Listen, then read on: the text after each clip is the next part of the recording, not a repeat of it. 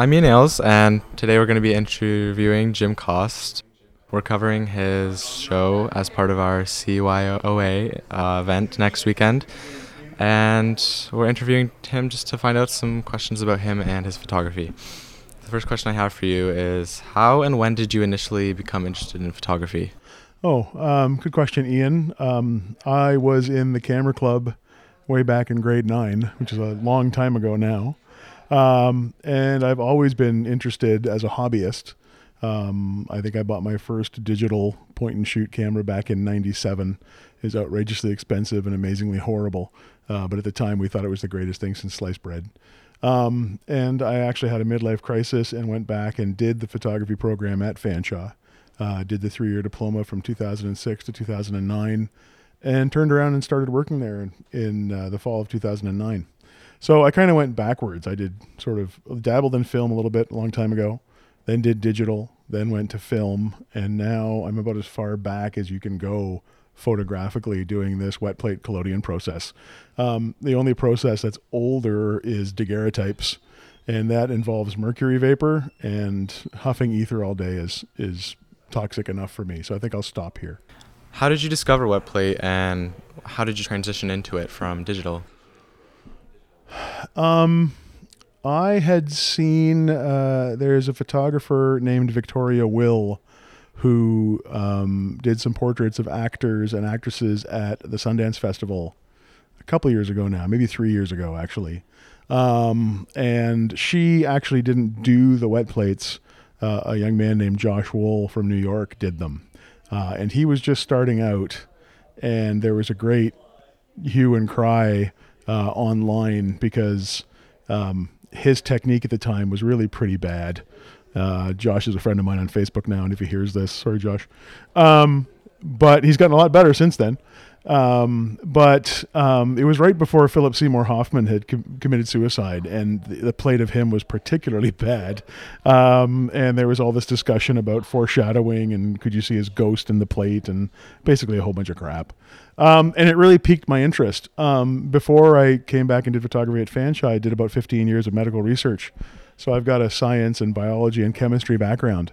And in this process, you literally make everything yourself. So I make all the chemical solutions myself. You basically make every piece of film as you use it. It's called wet plate because if it dries out, it's useless. So you've got about a 10-minute working span, depending on relative humidity. So when I saw the pictures, it led me to sort of check out online resources. There's a very large community on Facebook, probably 3,500, 4,000 members world round. It's experiencing a bit of a resurgence. So I lurked for almost a year, and then I went and did a workshop in Toronto, a one-day workshop with a fellow named Rob Norton, who's now here in London. That was August of 2014, and I've been hooked since then. That's sweet.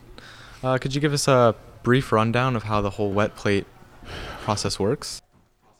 I could talk for hours. You might regret this. Basically,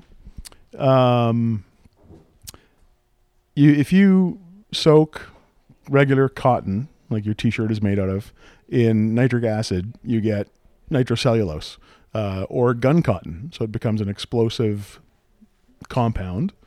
You can pack that into a cannon and fire cannonballs at people with it.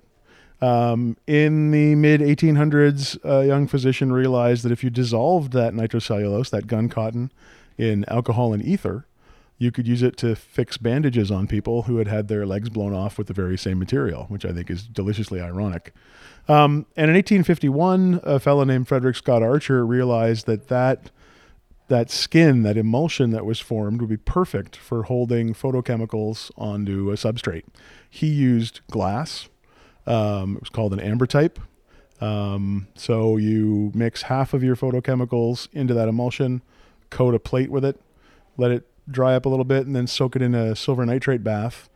And when it comes out of that bath, it's now light sensitive and is technically a piece of film. You've got about 10 minutes to run out, get your model set up, do the shot, run back in and develop it.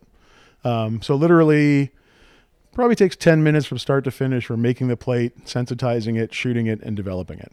So in a world where digital cameras do between 8 and 14 frames a second, This is a lot slower. And I really enjoy it. I'm old and slow myself, so we seem to fit. So each plate is a different piece of film? Each plate is a unique piece of film. When you pour it on tin, it's called a tin type or a ferrotype because I used to use thin iron as well. So literally as I do it, I make every piece of film one at a time. You can't make 10 and then go shoot them because when they dry out, they're useless. So it's literally a one-off. We live in a society of end users and mass consumers. If I fire up my digital camera and shoot at 8 frames a second, I can make almost identical copies of those photos. Whereas if I sit you up and try to take 5 pictures in a row, they're all going to be unique because of the inconsistencies in the pouring and development. So every single one of those plates is a unique piece of art, I guess. Is there any artists, photographers that you are inspired by? That's a good question. There are a few fellows, contemporary artists who are doing it. There's a fellow named Ian Reuter who is making very large glass plates. He uses the back of a cube van as his camera. And he's making sort of like 4 foot by 6 foot plates now, which are just beautiful and just ridiculous. A lot of people shoot with available light and shoot landscapes with this thing. I prefer to work in the studio. I use modern day strobe lights for it. So I've kind of bastardized the process a little bit. But it's a nice reproducible outcome that I get. So I tend to shoot more portrait work than anything else. Who else? There's a fellow in Slovenia named Borut Peterlin who does some lovely landscape work. As well, he bought a Range Rover and he drives around the forests of Slovenia, dragging all this gear with him, all these chemical solutions and these giant old cameras, and sets up an ice fishing tent out in the woods, and that's his darkroom. And I admire that effort as I go sit in my studio on a Saturday and drink ciders and shoot from the comfort of my room. Were there any mistakes that you've made along the way that you've learned from and have helped you to improve your style or process? I've always been very process driven. And I think as with any process, practice and repetition is necessary to get a decent outcome.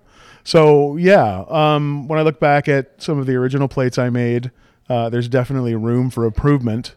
Though to kind of blow my own horn, there are a lot of people who, with the resurgence of this process, there are a lot of people who are not photographers who try it, who may be chemistry inclined. There's a lot of people who are photographers that try it but have no chemistry background. And there's a lot of people who just think, wow, that's cool. I'm going to try to kill myself with these chemicals. So there are people who have tried literally for months, if not years, to get this to work and haven't been able to get it to work for numerous reasons. And since I've got both backgrounds, my third or fourth plate was really pretty much acceptable. So whether it was luck or like I say, I had the chemistry background and the photography background, I sort of came out of the gate doing pretty well.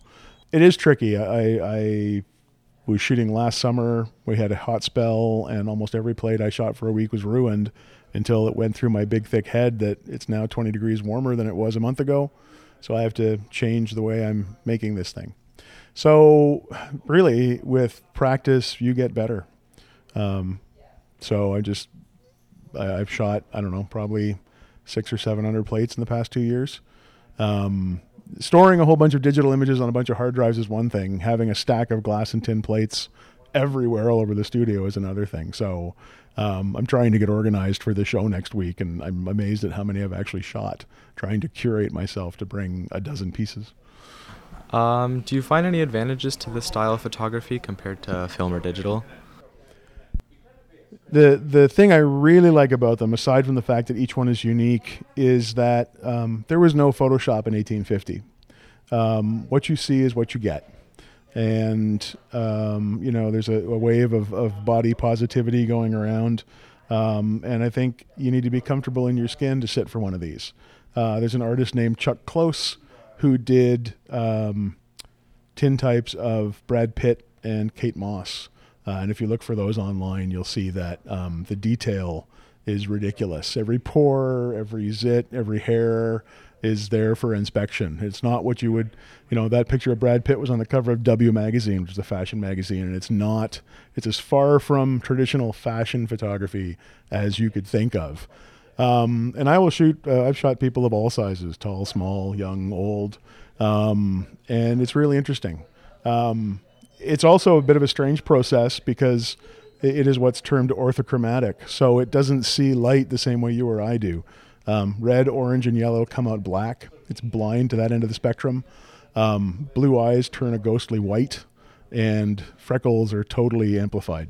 So sometimes you get a really strange result depending on the person's coloration. You look at those pictures from the 1850s and you think those people must have been very dour and very staid because they're all wearing black and gray, but they may have been wearing their bright red party dress. It's a shortcoming of the process, or a quirk of the process, that whereby that bright red dress would turn out black in the final product.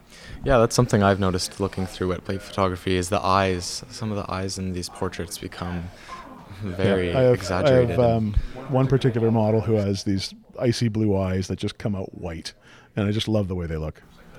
You mentioned at the beginning of the last answer, but what are all the challenges of using an antique process like this? Excuse me, aside from the fact that I'm slowly killing myself with the chemicals, they're flammable. The ether is, was used as an anesthetic in operating rooms for years. I have made a couple 16 by 20 plates myself where I literally locked myself in the dark room, put a garbage bag over the door, and poked the lens through the garbage bag to make the dark room into the camera.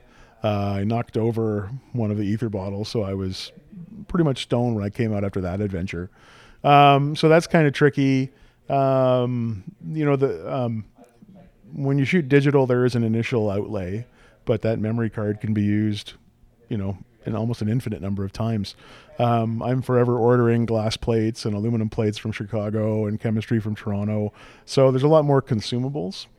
And there's a little bit of, just a little bit of manual dexterity. If you come to the demo, you'll see pouring the plate is a little bit tricky. It's kind of like patting your head and rubbing your stomach at the same time.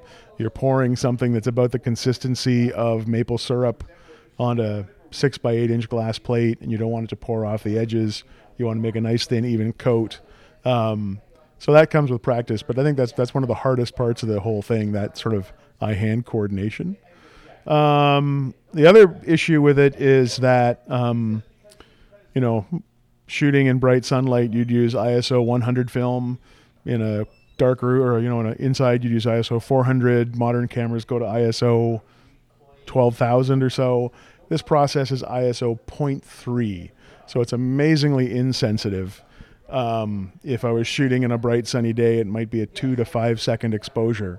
So I use some very powerful studio strobes in order to get the exposure in just one strobe pop. And most models are totally floored by the first time it goes off because it's almost like an X-ray. It's you can feel the heat coming off those strobes. So there's some technical issues. One of the cameras I have is from 1936. One of the cameras may be as old as 1912. Amazingly in good condition, but sometimes trying to find the gear that's still intact and keeping that maintained as well. The silver nitrate used to be called lunar caustic, as in caustic soda, CAUSTIC. So it's corrosive to metal, it's corrosive to wood, stains organic materials like my fingers black, and that lasts until I get new skin for a month or so.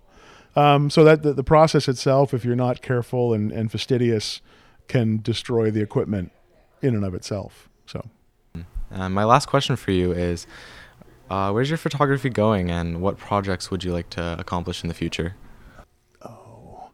The current one, the one that's closest to fruition is a larger format. When I started shooting, I was shooting quarter plates, 3 1/4 by 4 1/4 inches. I thought that was big enough. Then I went to a half plate. Then I went to the full plate. And I said, no, I'm going to have to stop here because the logistics of making anything bigger is crazy.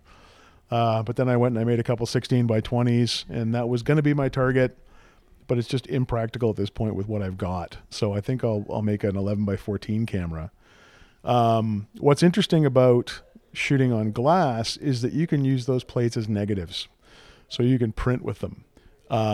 You could take the smaller plates and put them in traditional film enlargers and make silver gelatin enlargements with them. But I'm intrigued by doing some contact printing using some older processes. So I've made cyanotypes, which is a printing process that uses iron as the pigment instead of silver. They come out this rich blue color. The pigment's called Prussian blue. So I've made a couple contact prints from those few 16 by 20s I've made. But there's a printing process called carbon printing, which is probably from the same time, mid-1800s. But it's a truly archival process. So it's India ink suspended in gelatin, and that is what winds up on the paper. So when you're done, you've literally just got a black and white image that's made of carbon. And it's almost got a 3D relief because the blacker parts are thicker than the gray parts. And what I'd like to do is marry larger wet plate collodion negatives with this carbon printing process. So that takes away some of the uniqueness because now you can make prints using those plates as negatives. But the look of those final carbon prints is just fantastic. So I have all the goodies. I just haven't gotten off my butt to actually do it because I keep getting distracted by shooting more and more plates. All right. Thank you for your time. Well, thanks for having me. Learned some very interesting things today. Great. I look forward to the demonstration next week. Yeah, me as well. Great.